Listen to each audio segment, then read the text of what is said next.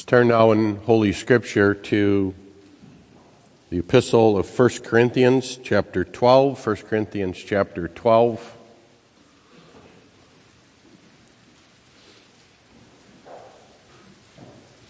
Probably worth a reminder and keeping in your mind as we read this, that this chapter importantly introduces the great chapter in Scripture on love or charity, 1 Corinthians 13. Most of you are very well aware of the contents of that, but keep in mind that this importantly leads to instruction on love.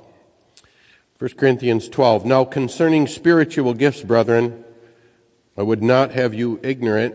Ye know that ye were Gentiles, carried away unto these dumb idols, even as ye were led. Wherefore I give you to understand that no man speaking by the Spirit of God calleth Jesus accursed, and that no man can say that Jesus is the Lord, but by the Holy Ghost. Now, there are diversities of gifts, but the same Spirit. And there are differences of administrations, but the same Lord. And there are diversities of operations, but it is the same God which worketh all in all. But the manifestation of the Spirit is given to every man to profit withal. For to one is given by the Spirit the word of wisdom, to another the word of knowledge by the same Spirit, to another faith by the same Spirit, to another the gifts of healing by the same Spirit, to another the working of miracles, to another prophecy, to another discerning of spirits, to another diverse kinds of tongues, to another the interpretation of tongues. But all these worketh that one and the selfsame Spirit, dividing to every man severally as he will. For as the body is one, and hath many members, and all the members of that one body, being many, are one body, so also is Christ. For by one Spirit are we all baptized into one body, whether we be Jews or Gentiles, whether we be bond or free, and have been all made to drink into one Spirit. For the body is not one member, but many. If the foot shall say, because I am not the hand, I am not of the body, is it therefore not of the body? And if the ear shall say, because I am not the eye, I am not of the body, is it therefore not of the body? If the whole body were an eye, where were the hearing? If the whole were hearing, where were the smelling? But now hath God set the members, every one of them, in the body as it hath pleased him. And if they were all one member, where were the body? But now are they many members, yet but one body. And the eye cannot say unto the hand, I have no need of thee. Nor again the head to the feet, I have no need of you. Nay, much more, those members of the body which seem to be more feeble are necessary.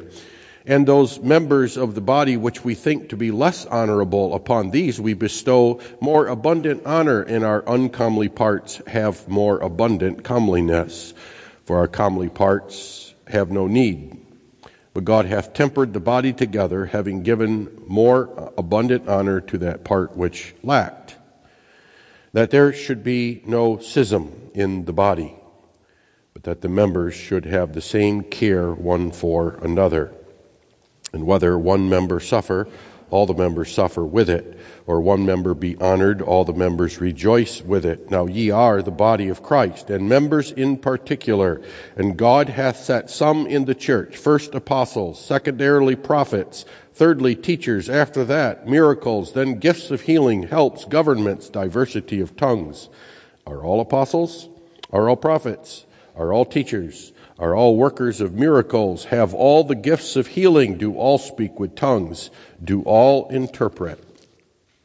But covet earnestly the best gifts, and yet show I unto you a more excellent way. We read that far in God's Word and consider this morning the instruction of Lord's Day 21, question and answer 55. Lord's Day 21, question and answer 55. What do you understand by the communion of saints? First, that all and everyone who believes, being members of Christ, are in common partakers of him and of all his riches and gifts. Secondly, that everyone must know it to be his duty readily and cheerfully to employ his gifts for the advantage and salvation of other members.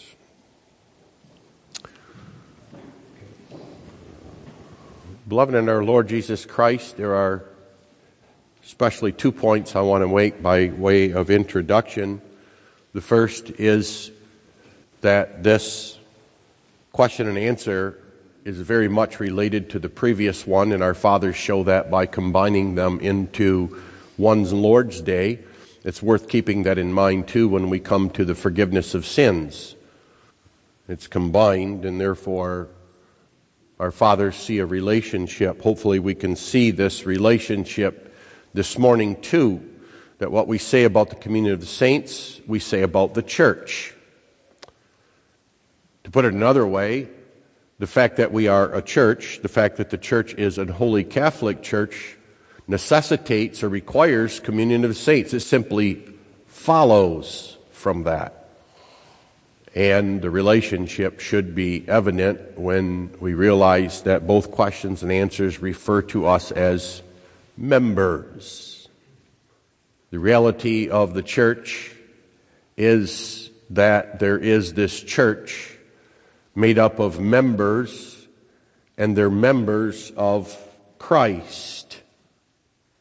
And exactly because of that, therefore, it follows necessarily and importantly that there is communion of saints. The same thing will be true of the forgiveness of sins, too. The second thing that I wish to simply put before you this morning is how important this is for us to understand and know. We live in an age where even among Christians, the church is either misunderstood, misaligned, hated, despised, or turned into something it is not. We should be aware that exactly because there is a connection of the church and therefore of the members, and that connection is to our Lord Jesus Christ, that has implications for one's attitude and membership in the church. For example, throughout the New Testament period, the world and false church has shown what it truly thinks about Jesus Christ, what it really thinks about him, not only by crucifying him personally on the cross, but by persecuting his church, his body in the earth. That's why, as time nears the end when our Lord returns, the world will especially show its utter hatred and rejection of Christ by trying to persecute the church out of existence. That's the explanation. But don't forget, it's misunderstanding, ignorance, perhaps even hatred with regard to what the church is that explains the church world today. Explains why people are leaving churches and joining large megachurches, and why those churches preach what they do and do what they do. There are many who view the church simply not as holy, and therefore the communion of the saints isn't regarded as that. Therefore, we view the church not as anything distinct from any other earthly organization. Oh, it has its place. It has a place just like Costco has a place, and the tennis club has a place, and the golf club has a place, and many other places where there's communion. And there's expectation about what the church is. The view is the church is there to serve me. The church is supposed to be what I want it to be. It has to be what I think it should be. Or that one can live any way that he wants in the church. Or perhaps even this too. View of the church, that the church, because of my love for Jesus Christ and His grace, is something I can rent and divide asunder as I see fit. Until that in the end you really don't have a church at all, except a few people who think the same way about things, but they have no love for the church. A lot of love for Jesus Christ, supposedly, but none for the church. The communion of the saints. Let's consider that this morning. And we're going to look first at its character, then its expression, and then its blessedness.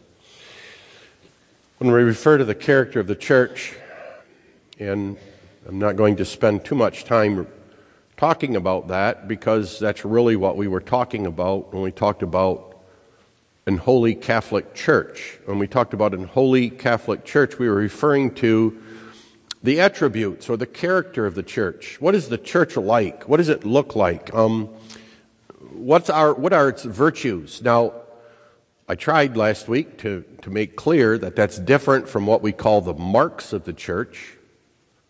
There are three marks that show clearly whether a church is true or false, but then there's also characteristics of the church, and certainly they're visible, and certainly they have some sort of role in our understanding with what's a true church. There should be a reflection of those marks in those characters, but they're not marks as such. Nevertheless, they're visible and they're known, and we should be aware of them, and they're mainly, we considered that there's one church. One church. Even when we speak of churches, we do so in a way that there's one church. We have a unique view of that. On the one hand, although there's many, many, many different churches, even denominations, there's only one church. On the other hand, we view this also this way, that we're simply not just really a part of the church, but even the whole church should be, in a way, reflected here, even in this congregation. There should be a reflection as much as possible in this oneness of the whole church. We talked about the fact that there's unity in the church, and also it's a holy church. Those are characteristics. We may say another characteristic, therefore, is that there's communion. Communion that follows. So we speak of the communion of the saints. Saying that, you should have then a sense that the character of the church flows from or is derived from something other than itself. It's derived from what the church essentially is, what it's joined to. The church doesn't decide that it's going to be one. The church doesn't decide that it's going to be united. United meaning that it's a certain kind of oneness. It's a oneness of many. That's what unity means. It's one. There's a unity. And the church doesn't just decide that holiness is a good thing for us to have. The church doesn't decide, we're going to focus on communion here. We're going to try to commune. No, those things necessarily follow. They are because of what the church is. And what the church is derived from this fact, that it's the body of our Lord Jesus Christ. What the church is, the communion of the saints, and its character, all of that is derived from the fact that the church is a body of many, many, many members, all joined together to our Lord Jesus Christ, and we must add, therefore, how we are joined. And that is by the Holy Spirit. We could just shorten it all if we wanted to and say the church is what it is, has its character, and there will be communion of saints because there is only one Lord and one Spirit of that Lord. You will find that in many, many places in Scripture. Perhaps you can go back to the book of Ephesians and remember that, where when the apostle arrives at the practical section, so-called, of the book, he reminds us to keep the unity of the Spirit in the bond of peace. And we're reminded that the command there is to keep, not to make, not to form, but to keep it, to keep something that's already there, and to keep the unity of the Spirit in the bond of peace. And then there's an explanation given of why. Both why we must do this, why this is our calling, why this is the work of the church. Keep it. But also the explanation for it. And you may recall it's because there is one Spirit, one Lord, one faith, one baptism. And if you want to combine all those into one, you may say it's because there's one Spirit. We are joined to Christ by one Spirit. That Spirit is His Spirit. And because it's His Spirit, that Spirit will have the character of our Lord Jesus Christ. So whatever the Lord is, we will be. Now, here I want to just simply point out that the character of the church, therefore, flows back to, is derived from everything that God has designed, God has planned or purposed in our Lord Jesus Christ. We can go farther back. Remember, last week we considered the emphasis of the Heidelberg Catechism upon election. The truth that the Son of God, from the beginning to the end of the world, gathers, defends, and preserves to Himself by His Spirit and Word out of the whole human race a church chosen to everlasting life. Well, what you must see is that this is why the Scriptures and the creeds, when explaining election, always place Christ first. He is the elect of God. He is the one God chose first. But God did not choose Him alone, to live by Himself. Didn't choose Him simply as an individual or a person, but chose Him as a head, as a Lord, as a head of a body and Lord of a kingdom. And therefore chose also all the members of that body and of that kingdom. So that explains the character of the church. God decided to join us to someone in particular as our head and our Lord. And it's our joining to Him that explains who and what we are. There's even a sort of reflection of that in our own earthly bodies and lives.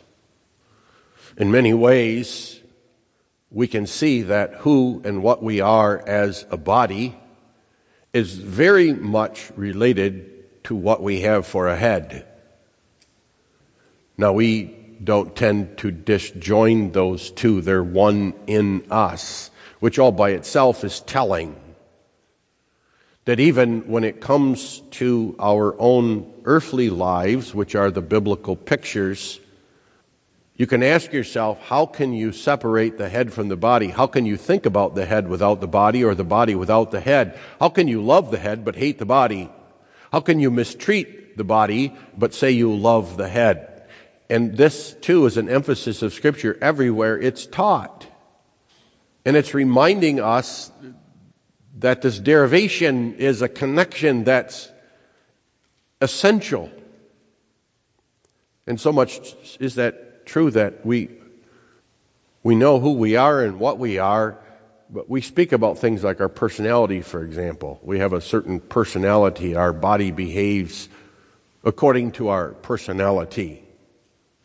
Or our body lives out its life and does what it does, and it has a large part to do with the way our mind works and our mind thinks, or the wisdom that we have, or the knowledge and understanding that we have. It's an amazing, amazing thing. And that's the point that we're making now.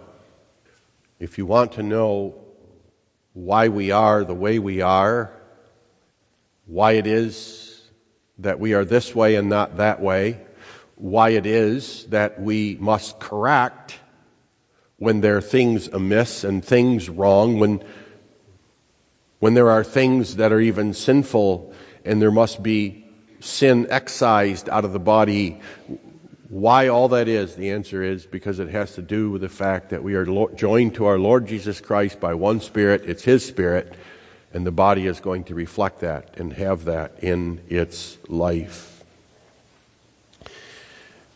Want to just point out that the character of that body, if we could label it with perhaps one word, a word that has a lot of meaning, that word would be spiritual. What essentially is the character of the church? And if we were tempted to respond that it's physical, that it's earthly, that it's like other physical earthly organizations, you would be wrong. It's essentially spiritual. At its heart and at its core, the church is spiritually one. The unity is therefore invisible. The connection to our Lord Jesus Christ is invisible. But make no mistake, it's there. It's real. And there's only one connection, the Holy Spirit. There's only one thing that unites it all, brings it all together.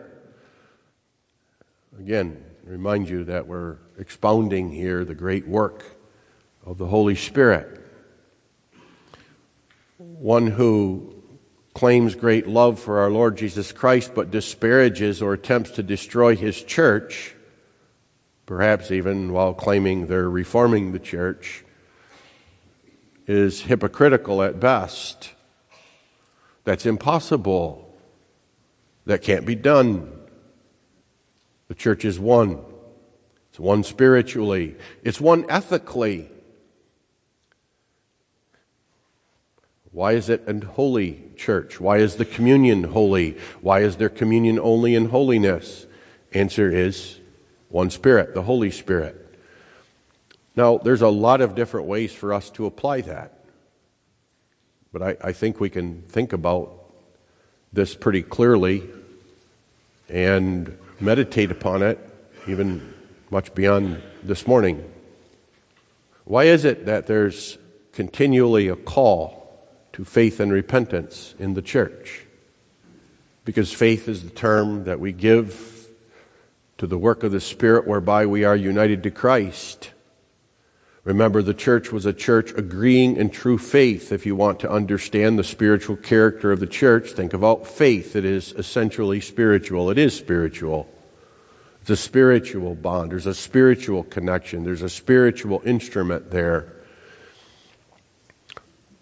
This is why that unity is expressed in doctrinal statements and creeds, and why our creeds are called the three forms of unity.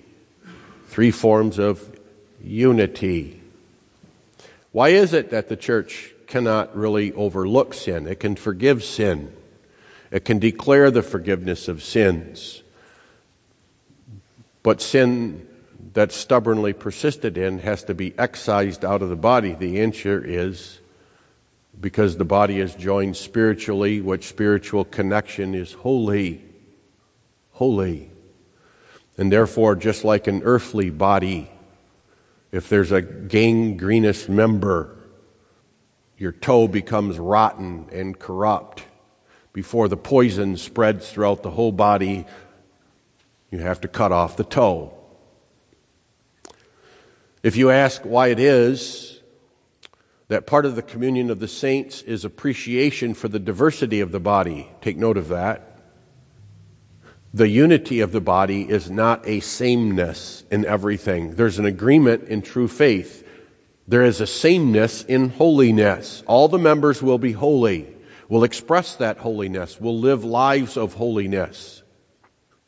But exactly because this character is spiritual, it means that this unity transcends all physical earthly boundaries.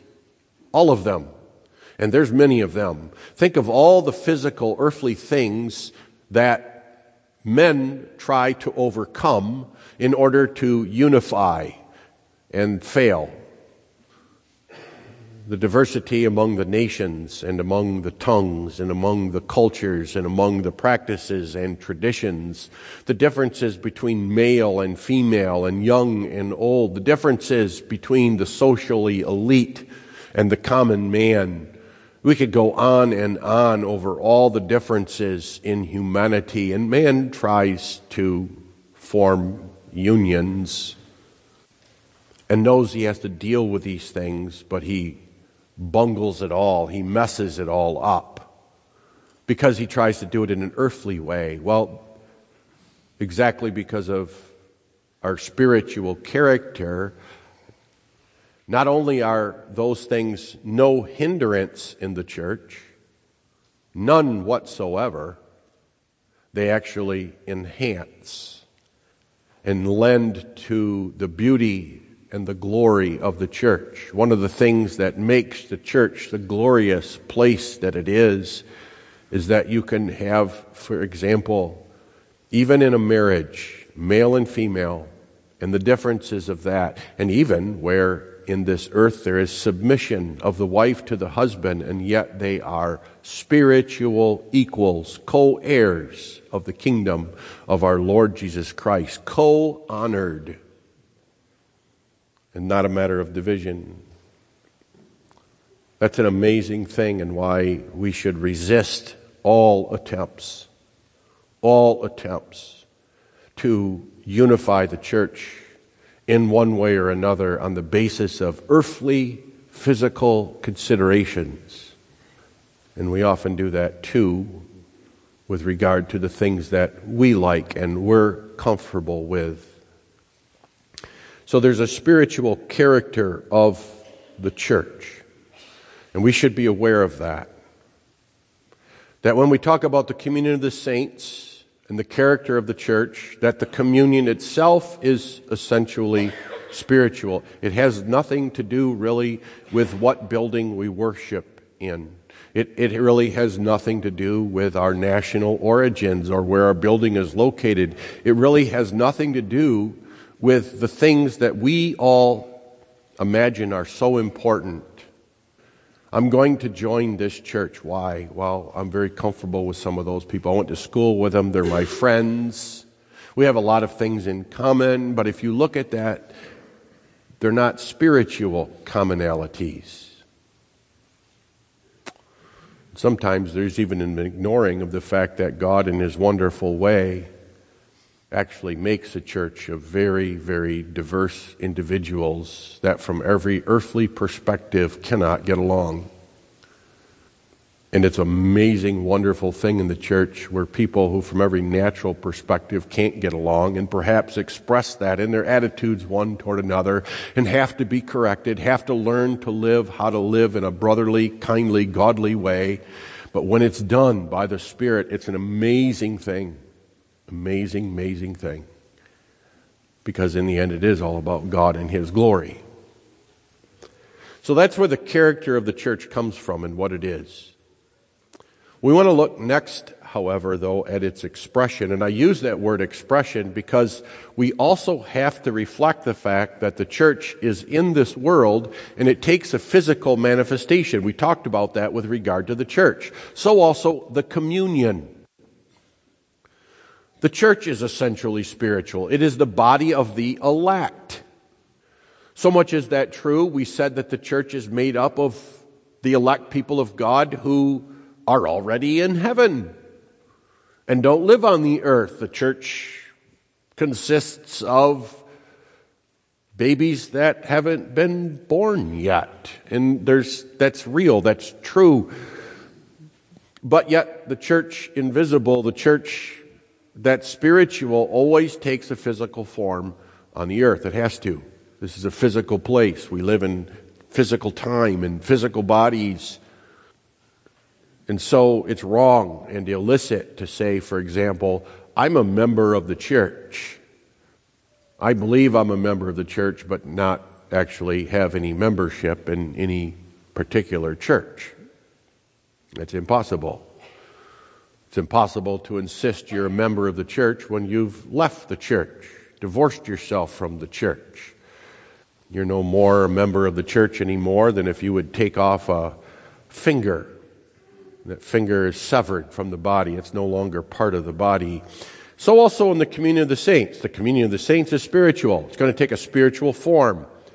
That's reflected in the fact that spiritual communion is expressed by faith with regard to doctrine, with regard to what exactly we believe, and it's expressed spiritually as holiness.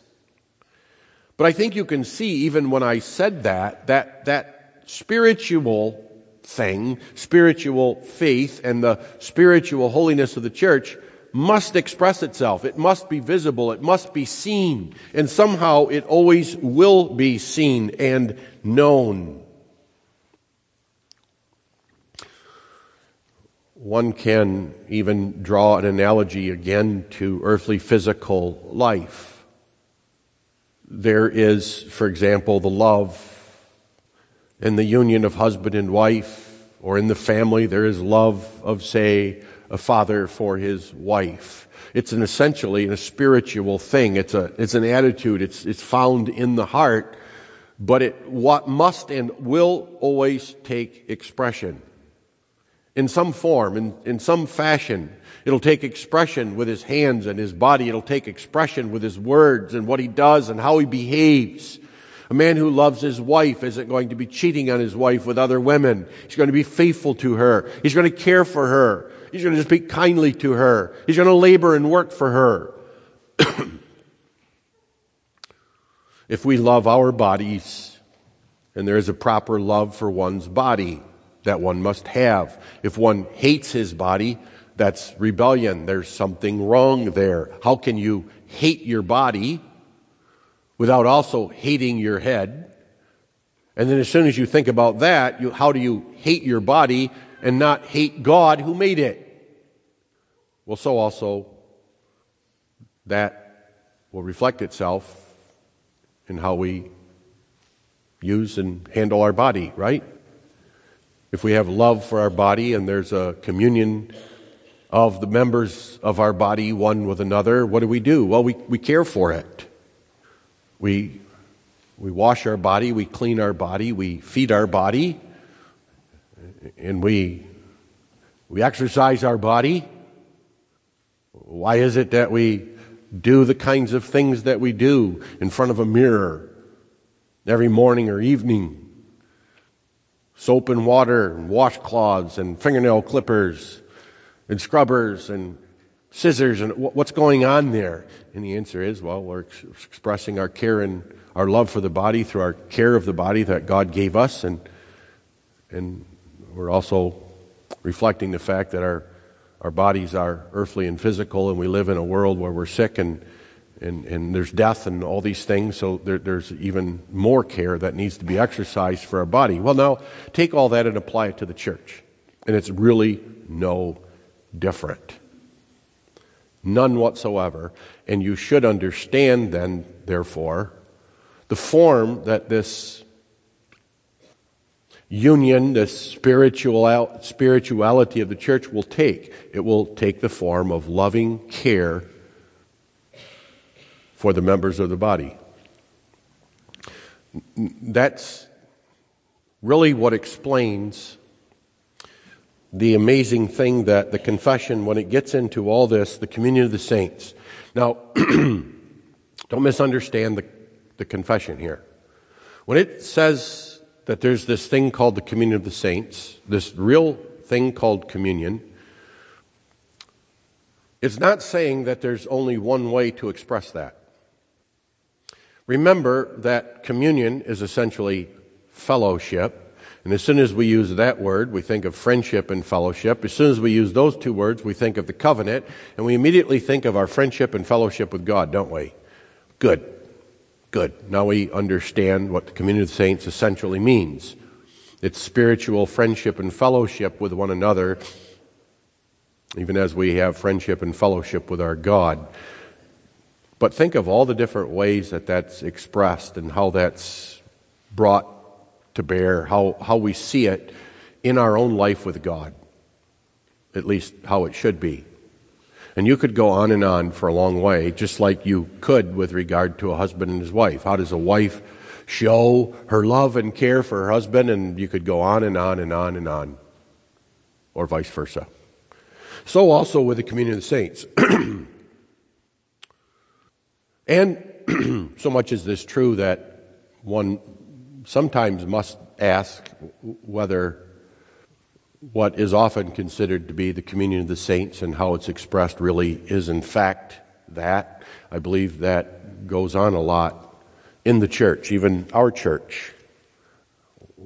When you look at what we discuss and what we talk about, what's being said in our little circles of friends and what's being tweeted and emailed one with another, because those are all forms of communication. We express communion by communication, and we commune mainly with our words and our speech and what we hear, and nowadays with our fingertips and our computer screens. That's how communion will be expressed, through communication. If you look, therefore, at what we communicate, it will tell you either what you think about what the communion of the saints is, and oftentimes it's wrong. Again, what we communicate and what we are communing about is all sorts of earthly, physical things. Now, don't draw the line too sharp. We do share a common earthly life. We share the common miseries of life. There is a common concern in the church for the weather and other things that are going on in the world. So there is a place for that in our conversation. But that's not essentially how the communion of the saints is expressed. It's expressed in our communication of our faith, number one. We communicate what we believe. We communicate what's in our heart. We communicate what's in our heart with regard to the Word of God. We even communicate holiness. We are a holy people, and therefore our communication is not only holy, which is why it's not communion of the saints, and it's not godly communication, when what we communicate and what we say is slander or gossip or backbiting or even blasphemy. That shouldn't happen. That shouldn't be once named among you. But now what's striking is the Catechism sort of ignores all that. And it says if you want to see what the communion of the saints is and you want to have a flavor for what it is, it's this. Giving. Giving what? And the answer is everything. Let me read to you. When we talk about the understanding of the communion of the saints, the first thing we need to know is what it is, that we're in common partakers of Him and all His riches and gifts. Now think about those riches and gifts. Think of all the riches and gifts that are imparted in Christ, that are stored in Christ, that we have. That's why the passage we read, as well as Ephesians, its sister passage in Ephesians, open up those passages by talking about the Spirit. Because as soon as you think about the Spirit, you got to think about gifts and everything that He gives us. And then the diversity of gifts, how He gives to every member different gifts so that they have a different place, even like eyeballs and ears do. And not everybody has all the same gifts. And even those that have the same gifts don't have them in the same quantities. There's all these things going on. And then in the church, in the community of the saints, those gifts are all given for everyone else. That's the amazing thing. That's why it's so wrong to say, well, I'm not going to go to this church. I'm not going to go. No one recognizes my gifts. That's a pretty selfish way of thinking. Just start using them, and using them not on yourself, not for your own honor and glory, but for everybody else. Now you say, why is that? And the answer is, because that's the nature and character of love. Do you see why 1 Corinthians 12 leads to 1 Corinthians 13 on love? Because we're one body in love. And love is never taking, it's giving. Love is desiring the good of everyone else. That's what real love is. And in order to do that, one must give. You have members that are only taking, then you have to question whether they're true spiritual members of the church. They're giving. And if you say, of what? I could name a lot of things, but the answer basically is everything that you've been given. Everything. Everything. Everything that you've been given, you've received from the Spirit. Even earthly physical gifts that come by way of God's providence, the money you have, the education you have, your body's strength, your stamina, any of those things. Remember, we said when we got to providence, they come with God's blessing. And that blessedness that comes with it is the desire and willingness to give them to the other. To give them to the other. I fear sometime, brothers and sisters, that we pride ourselves as a church on our agreement in true faith and the truth and veracity of the true faith that we have. That's all well and good. God has given you the truth. The truth is worth defending. It is an amazing thing to have the truth. God has done amazing things for us in this regard. But there's two things that are disturbing, or ought to be disturbing. Number one, our lack of communicating that truth to others. It's like it's ours, it's mine. I'm not going to talk to you about it, or if I talk to you about it, I'm not going to talk to others about it. When it comes to others outside the church, when it comes to others in other churches, then I don't know how to talk to them. I don't communicate it to them in any form or fashion. In fact, I don't even communicate the holiness God gives me. When I'm around others, I even try to hide that holiness. I don't want to be holier than thou. I don't want people to mock me for the way I speak and the way I talk and the way I live. That's a horrible thing. Take two great gifts, the greatest gifts God gives to the Spirit, your faith and your holiness, those that make the church what it is. And we don't communicate them to anybody outside of ourselves. We shut our mouth. We hardly communicate them to our wife or our children. That's what the school's for. Shame on us. Shame on us. But then what about everybody else? Everything else? How do you view your money? For you? Is it for everybody else? Oh yes, there's a place for private property. I urge all of you to read the meditation, the fine meditation from John Calvin's Institutes on the Communion of the Saints. He nails it. We are not socialism. We are not communism. God gives us our own private property, but He does so telling us willingly and cheerfully to give it. Oh, and not just give it when you die. That doesn't count. That's not what it's all about. Give it during your living. Give it to others. And the whole point of that is so that no one else lacks. No one should lack anything. There should always be someone who has exactly what you need, the help you need, the strength you need, the advice you need, the words you need, the money. And that's what the communion of the saints is. Oh yes, it has its fullest expression here in the church when we gather on a Sunday. But even then, there's an expression of it. We're singing together, we're praying together, we're talking together, we put money in the collection plate together for all kinds of causes. But it's not over. I fear, brothers and sisters, that far too much of what God gives us, we say, it's mine. It's mine so that I can have fine vacations. It's mine so I can live my life this way or that way. It's all about me. And that is the exact opposite of what the communion of the saints is. And it covers both things, for the advantage and salvation. How do we look at our brothers and sisters? Heidelberg Catechism says, do you look out for their advantage? That's advantage over you, by the way. Their advantage over others. And that's a good way to gauge holiness too, isn't it?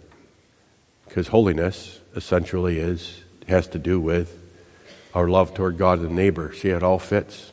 Now what's the blessedness of that? It's briefly this.